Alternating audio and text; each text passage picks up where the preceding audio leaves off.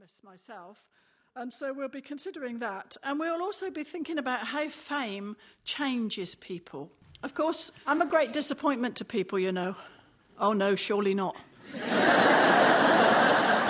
I am a great disappointment to people because people always expect me to be able to write things at the drop of a hat. You know, the term that's always used is dash off. And I'm afraid I can't do it, you know, unless I actually know the person and know that person's foibles. I don't know where to start.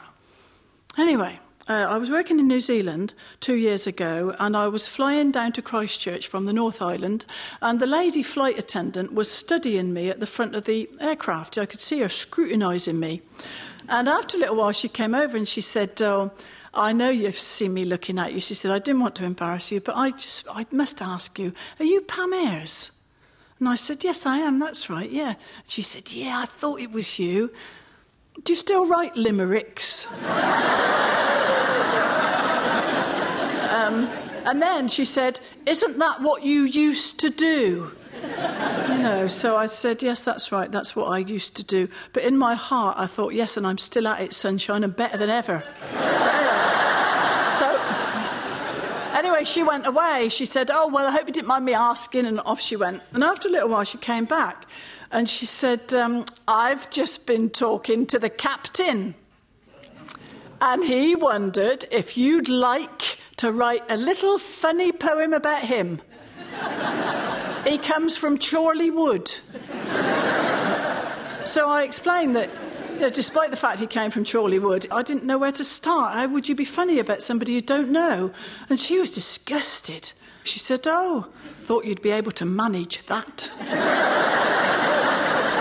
So anyway, it was quite a long journey, you know, down to Christchurch, and so I had a bit of time to mull it over in my mind, and I did actually come up with a little four-liner, but I didn't tell him.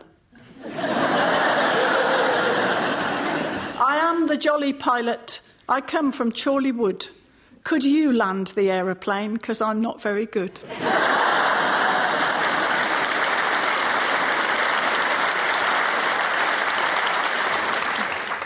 The X Factor. Sad, isn't it? The public, desperate for their 5 minutes of fame. Absolutely. Because fame is just a hazard of the job for us actors. Almost a curse. Or that autograph signing. Oh, yes, I hate it. But it seems it's just an unavoidable byproduct of our art. Getting noticed all the time. That's not at all why I took up acting. These people aren't actors like us. They'll do any rubbish so long as they get on the telly. I know, pop stars, wife swap. It's terrible. Unwatchable. Anyway, Geoffrey, what